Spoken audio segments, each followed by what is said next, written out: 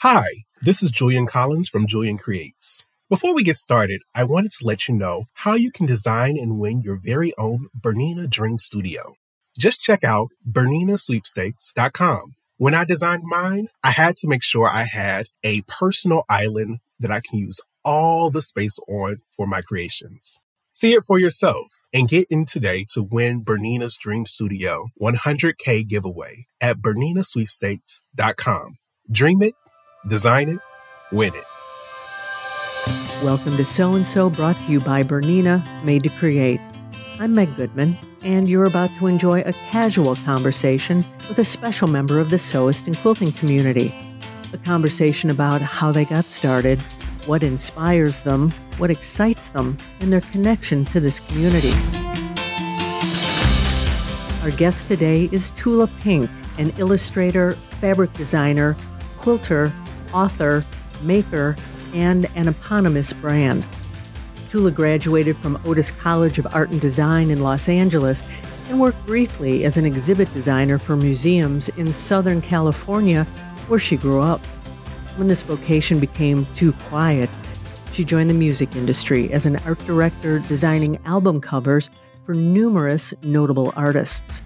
After about 5 years of that, she left her job and California, landing in the Midwest.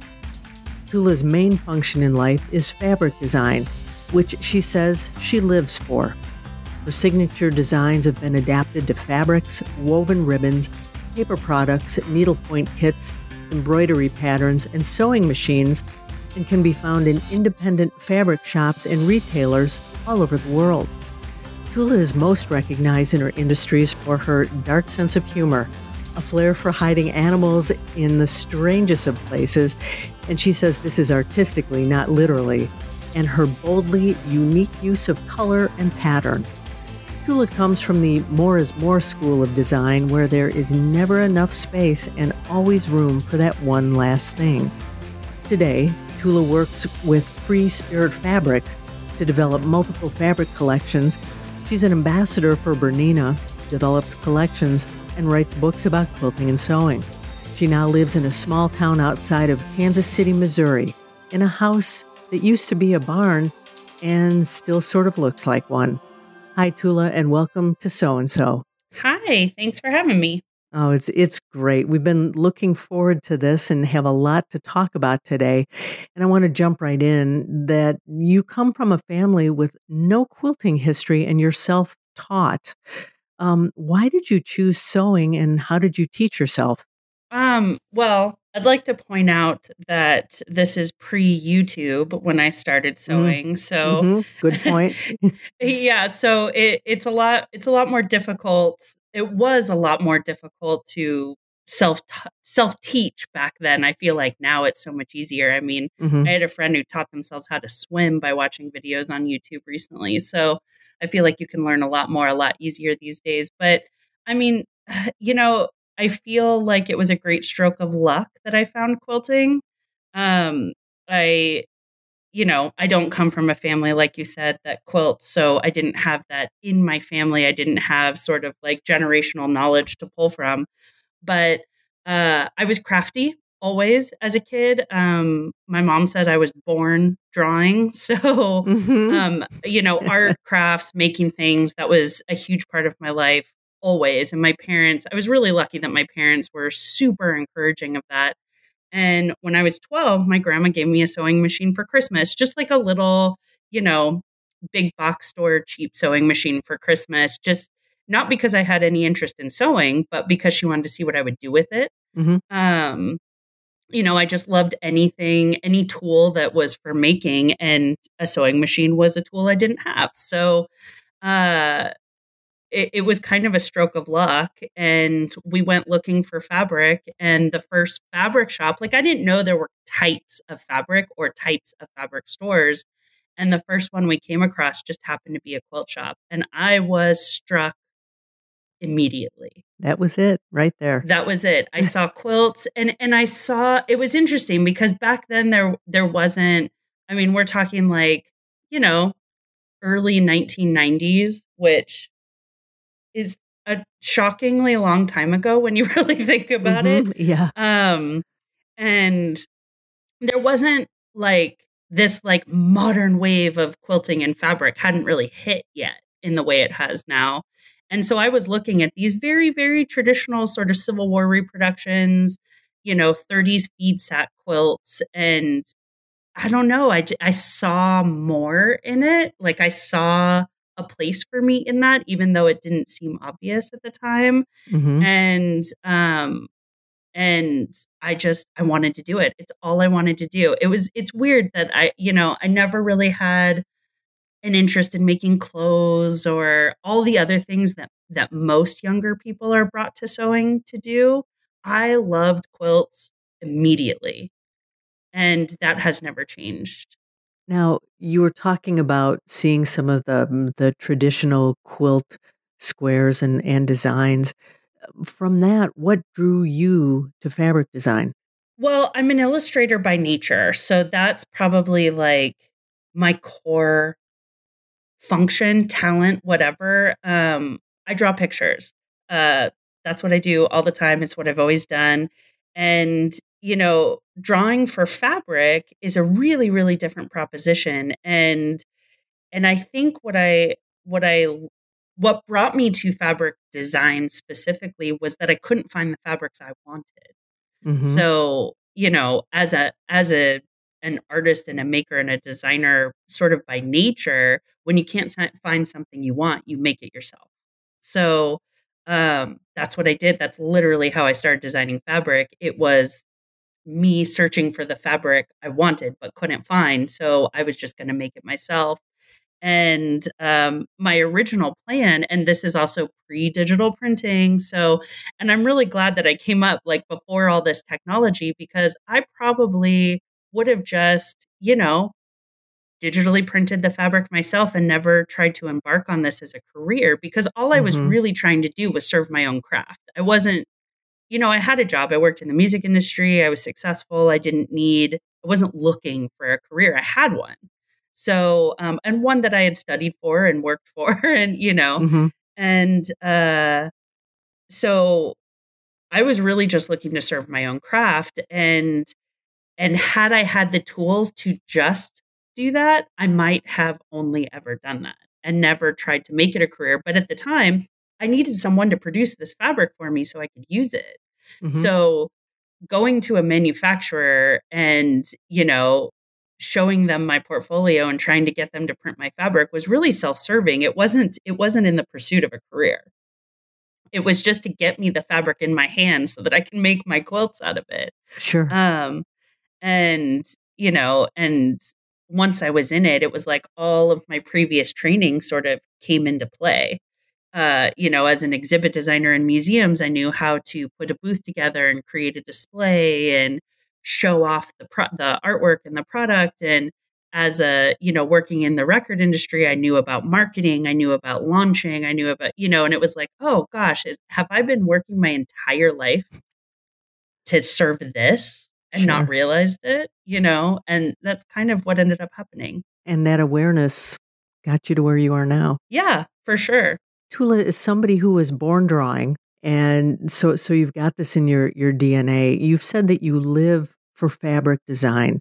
Do you talk about this a little bit, and do you see designs around you in everyday life?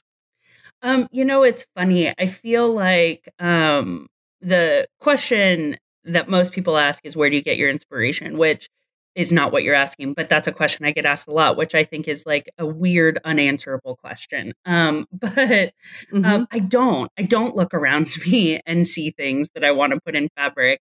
I am like, I live most of my life in my head.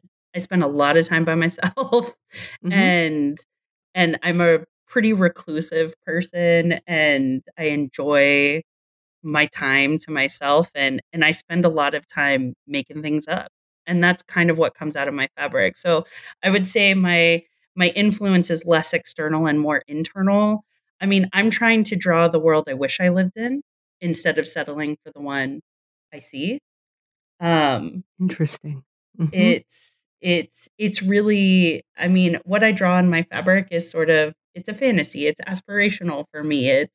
It's what I wish I saw when I opened my eyes and looked around. Now, I want to take that a step farther. We talked in the intro about your dark sense of humor and that you hide animals. Yeah. Tell us more about that. Well, when I started designing that very first fabric collection, it was called Full Moon Forest. So it was the first collection I launched as a fabric designer, and the first collection I designed. And and and I started out drawing what I thought fabric was supposed to be. Like I looked around and I was like, okay, here's collections that exist. They have a paisley, a polka dot, a stripe, a focal print, a medium set, like all the functional pieces that a fabric does, like a fabric collection required in order to complete a quilt. And so I did that. I did a paisley, I did a stripe. And then I was like, I'm bored already, because it's like, Sure. it's like, this is just, I'm just doing what I've seen, and that's not my way. So I was looking at the paisley and I was like, oh, if I take this line and move it here and take this line and move it here, I can make this paisley into an owl, right? Like I can make it Mm-hmm. look like an owl, but made of paisleys. And I can take the stripe and make it a forest of vertical birch trees. And I can take, the polka dot and make it raindrops. So I can like tell a story through all these little prints, and they are those prints. They are the things, because quilts require certain things. They require loud moments and quiet moments and large scale focal pieces and support pieces. Like a collection is very strategic. A fabric collection is. It's not just whimsy. Like there's certain things a quilt requires, and and so I started doing that when I turned that first collection in with all these hidden animals in, I took a vine and made it into a squirrel, and so it's like the animals were there, but they weren't always super obvious. Sometimes they were, sometimes they weren't. Sometimes you had to really look for them. It was sort of like a search and seek kind of Mm-hmm. game. Mm-hmm. And that made it interesting to me. Like I love the idea that at first glance it's one thing, but the closer and closer and closer you get, you see different things at different distances.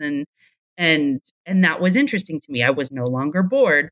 And when I turned that first collection in and signed my first fabric contract, they said, well, that you'll have to do this forever. Like this is your thing. And I was like, what, drawing animals in traditional patterns? Yeah, I can do that forever. Like that's not a hardship. And so that just became my thing. And it's a little bit surrealist, it's a little bit strange, but at first glance, it's actually pretty comfortable, because I'm working with really traditional patterns usually. My favorite fabric designer is William Morris, and I've studied, that's how I taught myself how to design fabric, by studying his sketches and his partial design sketches where you can see the real structure of everything. And that's how I taught myself how to make repeats and all of that. So I really love this. Like everything I do is really rooted and based in this very like traditional and antique textile approach. Um, and then I just make it weird because I think that's more interesting. Well, let's talk about your style a little bit more. It has been described as modernitional, which is part modern, part traditional. Yeah. And I know you get a kick out of this. So do. describe this for us. Well, it's really funny because I think it's fairly obvious that I'm not a modern designer. I think we've, as an industry, been trying to define that term for some time, and I'm not real interested in the definition of that term, but I consider myself an incredibly traditional designer. And I've always said that if you take a photo of my quilts in black and white, they're very, very deeply traditional. It's the color that makes it not feel traditional. Like the collection I just launched actually this last week, is all neutral foundations with neon prints, neon ink. Mm-hmm. And so it's like, but if you take that neon out of it and you take the kind of wacky color out of it, it's really not terribly modern at all. And my quilts are very much traditional. Like I love like antique traditional quilts, and that's what I make. I just make them in rainbow with neon colors and crazy colors. But I consider myself a very traditional designer, but I'm sort of categorized in this sort of transitional. It's clearly not traditional because of the color, but that's really the only thing that takes it there. So I get the sense that when people interact with your fabrics, they really can experience a myriad of different things as they spend time with them. 100%. I mean, and that's what I want, you know? I think people have, I mean, I believe that your intention, like the passion I put into a thing can be felt by people. Mm-hmm. Not in like a super mystical way. I think that when people interact with my fabric, I feel like they feel how much I love it. Like it shows, like the care and the attention shows, or on some level people are picking that up. And so people have a real emotional connection to my fabric. So there's much more to it than just the piece of fabric. I think so. Tula, you are known internationally and you've built a large community around your brand and your creations. How do they influence what you do? Like the community at large has a Mm-hmm. huge amount of impact in what I do because I really see my job as serving them. It's an interesting sort of position to be at, trained as an artist and a designer.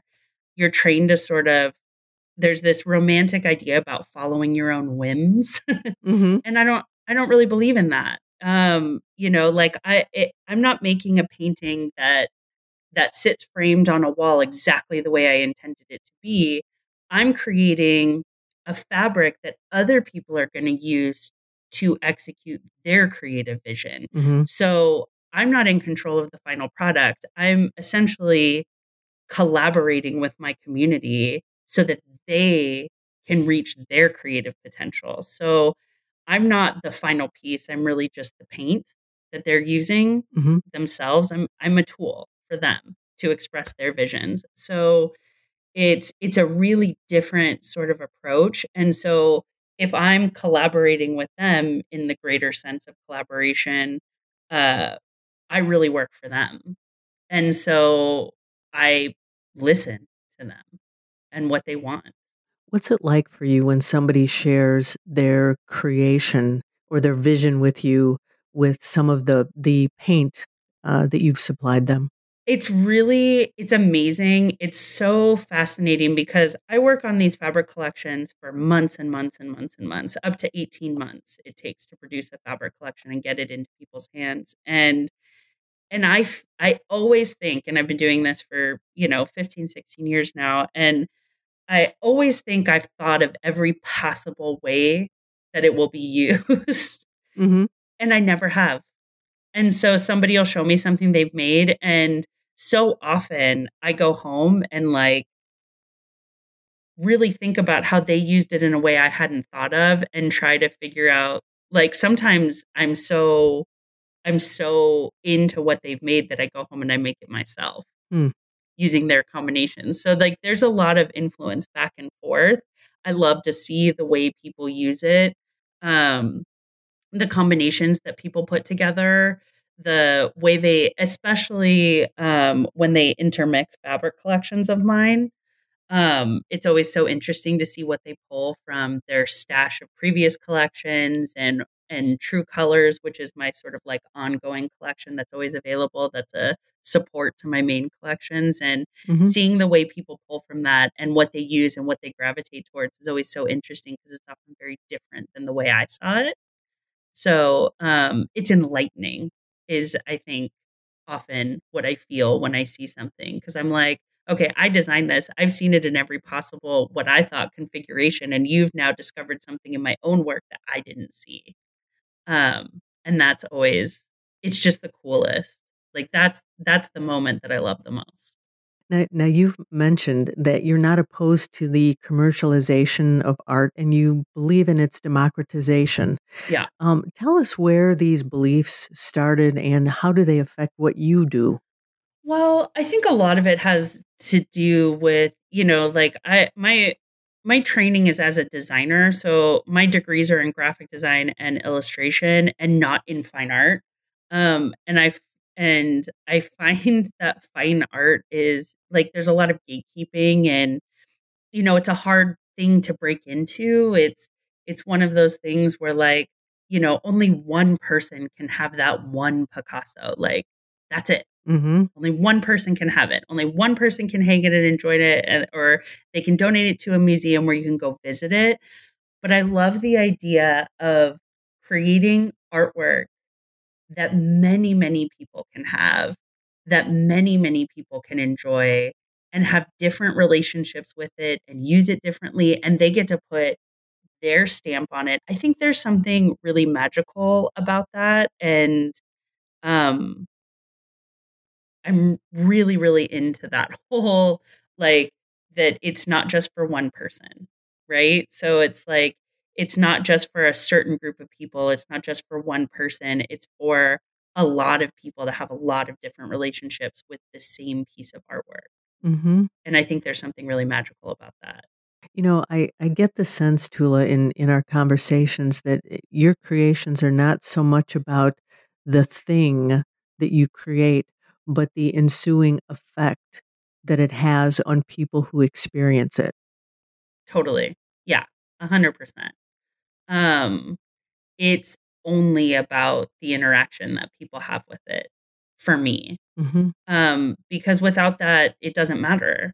It's like Sure. if I created things that only I was into, then that's nothing. That's just self-satisfactory. There's nothing in that for me. It's all about the interaction I have with other people and the interaction they have with the work. Um, that's all of it, really. So I want to kind of change gears here a little bit and talk about, we talked earlier about, what influences you, what inspires you. And um, you are a history buff and you love to read all you can about famous women in history, such as Marie Antoinette, Queen Elizabeth, etc. Yeah. And these women have inspired some of your most well-known fabric lines, which I think is fascinating. So talk to us about this inspiration and give us an example of what was inspired by this. Yeah, I mean, I would say history buff is a generous statement. Okay. But I mean, I'm really fascinated by historically stories about women that have endured, because there wasn't a lot of place in history for women, especially ones that leave a lasting impression. So, I mean, I think one of my first fabric collections that really explored that was about Elizabeth I, Queen Elizabeth I, Mm-hmm. and I had just come back from England, and I was, it's interesting. You growing up in America where history is so new. We're a really young country. And so, we don't walk down the street and see things that were built 1,500 years ago, Mm-hmm. at best, maybe 250 years ago. Like, if you're like on the East Coast, maybe, but I grew up in California where like literally nothing was older than 22. And if it was, it had already been plastered over or had surgery of some kind. So, True. it's interesting to me, with historical documents being mostly written by men, Mm-hmm. for a woman to endure all these revisions of history throughout years and still be known today. I mean, I say Queen Elizabeth I, and everybody knows exactly what I'm talking about. They might even picture her in some way, which is crazy Mm-hmm. because she ruled in the 15 and 1600s. So like, that's insane that we still know who this is as in like the public consciousness. Mm-hmm. How much she must have had to accomplish in order to endure this long, right? True.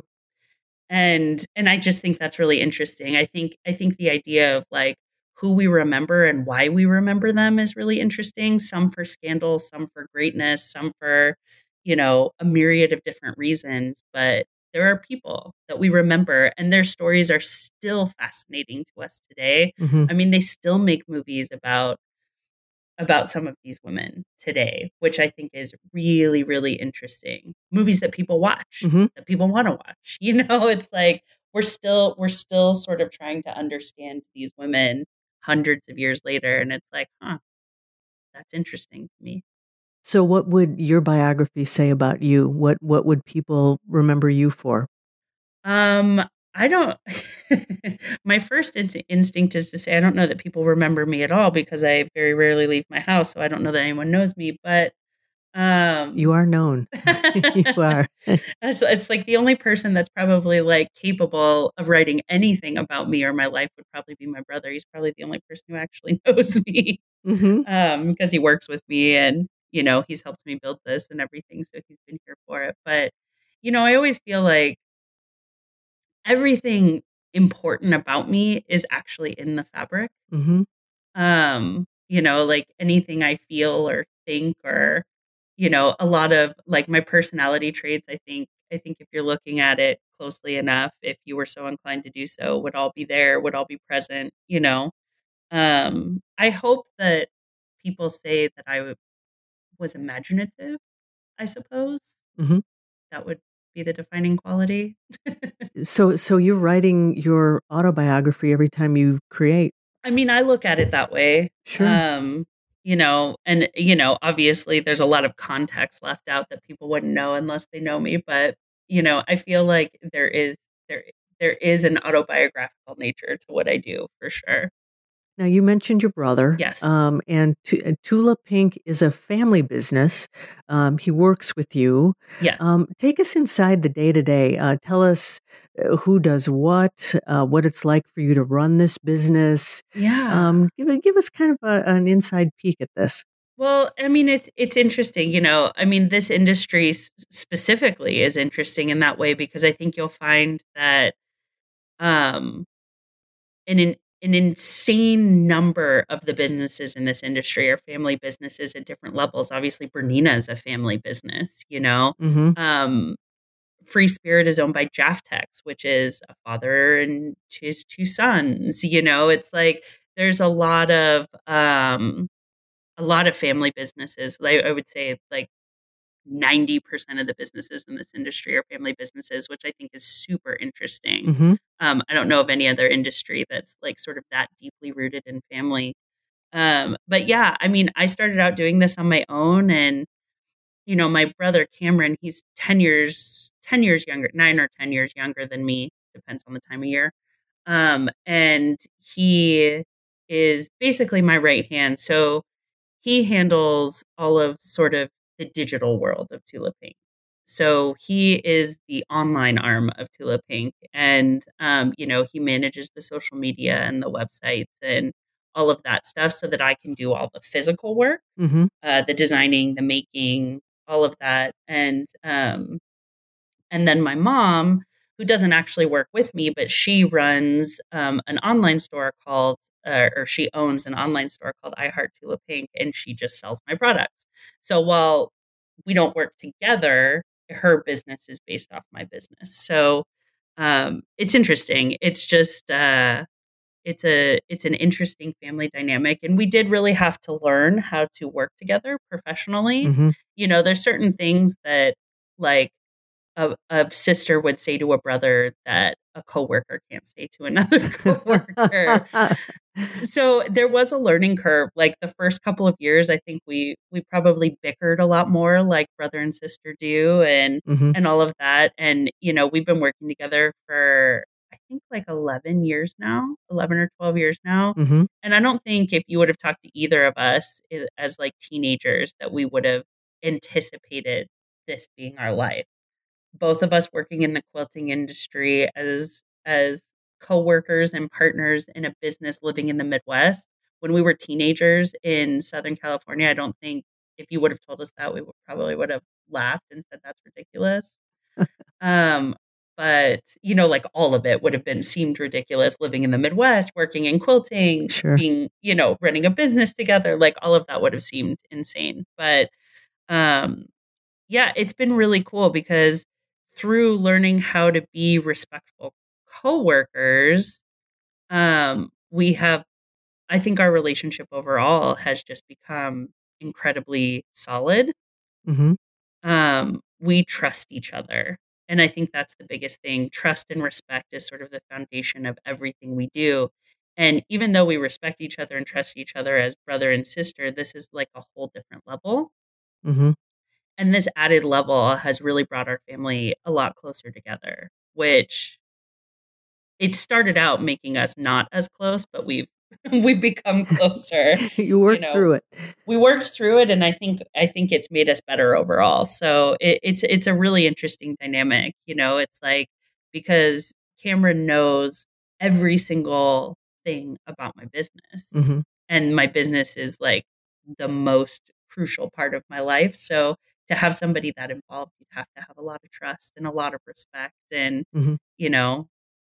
and we just start from that place with everything. And I think it's been really cool because our whole family is like supportive. I mean, my whole family basically quilts now, which is great. Mm-hmm. So, everybody's kind of always excited, which is really cool. And you mentioned not only knowing your business, but that your brother knows you best. Yes, as I well. would say he probably knows me better than anybody. Now, in talking about family businesses, you mentioned Bernina, and you are an ambassador for Bernina. Yeah. Would you tell our listeners what that means? What you do?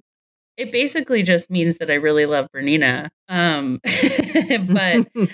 no, it's really interesting. So, like I had mentioned earlier, my grandma gave me like a cheap, probably like an $80 sewing machine when I was 12. And I sewed on that for years, like 10, 15 years. And when I got to a point where I didn't really know that there was a difference in sewing machines at that point. When you're starting, you're just figuring out, you don't know anything. And when I decided it was time to like buy myself a good sewing machine, like this is where I was at in my life. I wanted to have like a really good sewing machine. It was my joy. It's the thing that took me, like, settled me down after a long day of work, when I was working in the music industry and all of that. And so I started asking all of the like best sewists that I knew, quilters, just people who sewed, what they used. Mm-hmm. And it was almost completely unanimously Bernina. So I was like, okay, well, then that's what I have to get, right? Because that's what everybody uses. And so I bought my first Bernina, and it was a lot more expensive than my first machine. And it didn't take me more than about a half an hour to figure out why. It was like a wildly different experience, like wildly different. And I was just smitten. So I heard that they had an ambassadorship program where they worked with people who sewed. And I thought, I want to learn everything about sewing machines and how to use them. Like, I didn't know anything really. Like, I was sewing with very little practical knowledge. I was just working things out as I went. Like, I didn't know there were like different types of needles. I mean, I did, but I didn't think it mattered. And so, so I was like, I wanted to become an ambassador because I knew there was a lot of education that came along with that. So as an ambassador for Bernina, you learn a lot about the sewing machines, and basically anything you want to know, they'll teach you.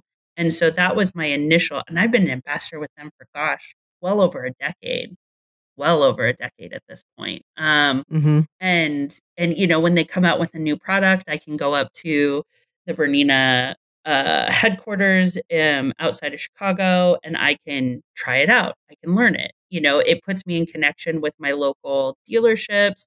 I can try things with them. If I have questions, I can get them answered.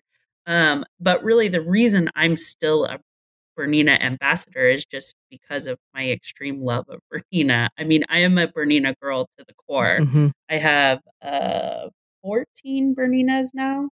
Yeah. 13 or 14. That was the next question. How many do you have? I keep like two or three of them out all the time that I sew on, but I've also designed 3 machines for Bernina. So I have those, and then I have backups of those just in case I need them for some reason. I'm not sure, but So yeah, so I have a lot of Berninas for sure. So you were talking about designing a machine, and I want to talk about an interesting fact here.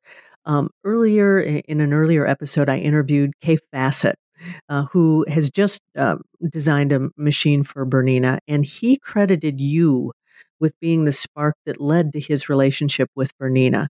So, would you tell us about how you two met and how he inspires you?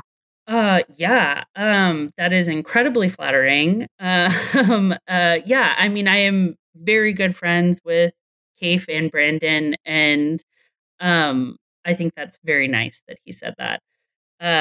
And I credit him with actually bringing me to fabric design. So, I mean, really, Kafe, before I knew him, sort of changed the course of my life. I so the first time I ever saw his work in a store, I was just in my local fabric shop. It was a beautiful little store in Carpinteria, California, and it was a really like forward thinking store. And so I went there a lot, and they brought in things that I had never seen anywhere else. And so I loved going there because it was just a treasure trove of things I'd never seen before.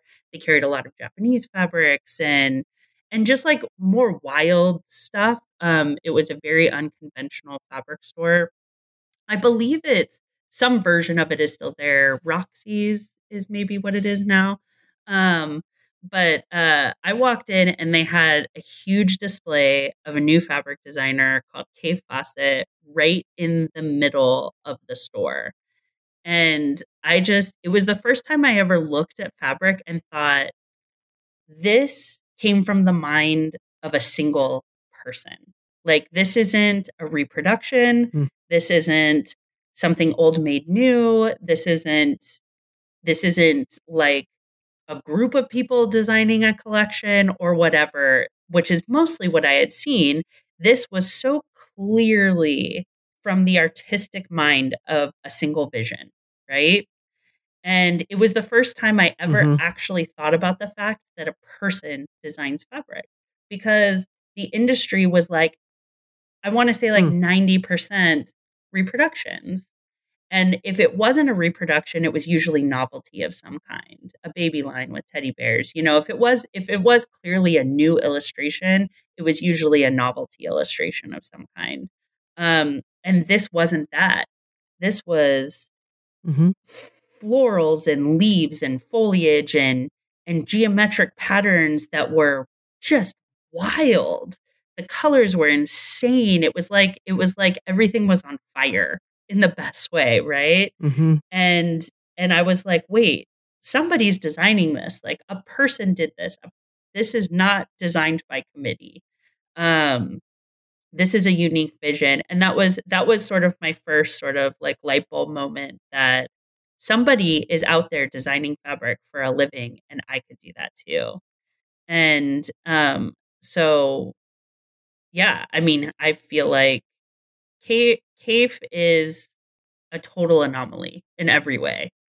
There's no one else like him. I don't believe there will ever be anyone else like him. He's just so deeply committed to his vision. And I think that's so fascinating. You know, he's been doing this for so long, and he's never gotten off course, you know? He's just so uniquely him, and I think that's the mark of a great designer. How did you two meet? We actually met when I started designing for Free Spirit. So when I originally started designing fabric, I pitched my line to Free Spirit because they had Kafe and Amy Butler at the time, who were basically like my fabric design heroes. And those two really changed the game in a lot of ways. And I pitched to Moda Fabrics. And I ended up going with Moda because I was a little bit too afraid. Well, they're a great company, but also because they didn't have anything like me. And so I thought, oh, I'll be a little bit more individual on this side.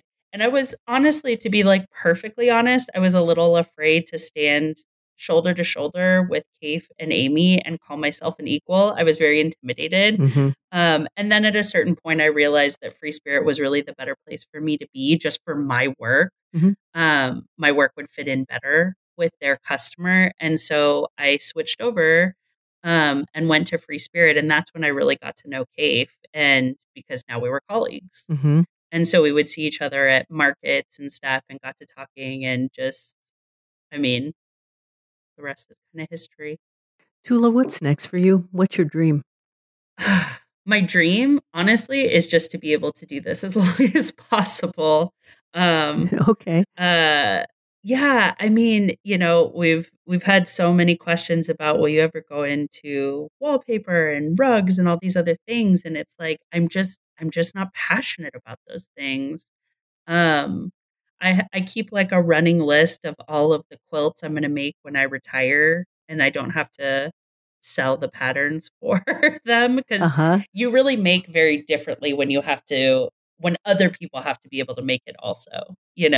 You can't be quite as whimsical about it. You can't have 300 fabrics. Well, you can, but it'll, make people pretty upset. But, it's, I don't know. I mean, I try not to think too far ahead. I try to just like serve the needs of myself and my customer and quilters and the business in the moment. Mm-hmm. And I try not to get too bogged down with thinking past or future. Try to stay in the present as much as possible. And I think that's part of what's made me successful. So we've talked about a lot of things today. Mm-hmm. And my last question to you is there a question that I didn't ask you that you wish I had? No. I mean, preferably I'd like to not be asked any questions at all, but because you're in your head and you're an introvert. Yeah, Mm-hmm. I mean, I am deeply introverted. Mm-hmm. Yeah, I don't think people really totally realize that about me though, because I talk pretty easily, and that's usually not the sign of an introvert. But I have a good game face. Mm-hmm. There's a word, and I don't know what it is, for someone who is really an introvert but can be an extrovert as needed. I can do it as needed and for short durations. I have about a 90-minute limit before I need to retreat, and then I can come back. Well, you've been wonderful with us today and very forthcoming. And I just want to tell you, it's been a terrific conversation. And thank you so much for sharing your story with us today. Thank you. Thanks for having me. This has been fun. Tula, if any of our listeners would like to reach out to you, what's the best way for them to do so? Definitely through social media, Instagram, Facebook. Yeah, probably the best way. Perfect. Okay. Thank you again. All right. Thank you. Well, there you have it. Another story about someone just like you, someone for whom sewing and quilting is so much more than a hobby. It's a way of life. It's a connection to something bigger. If you know someone you think has an outstanding story, a story that should be shared on this podcast, please drop me a note to meg@soandsopodcast.com or just complete the form on our website. Be sure to subscribe to, review, and rate this podcast on your favorite platform, and visit our website, soandsopodcast.com, for more information about today's and all of our guests. That's SEWANDSO podcast.com. And finally, I want to thank Bernina for making this program possible. I'm Meg Goodman, and I look forward to you joining us next time on So and So.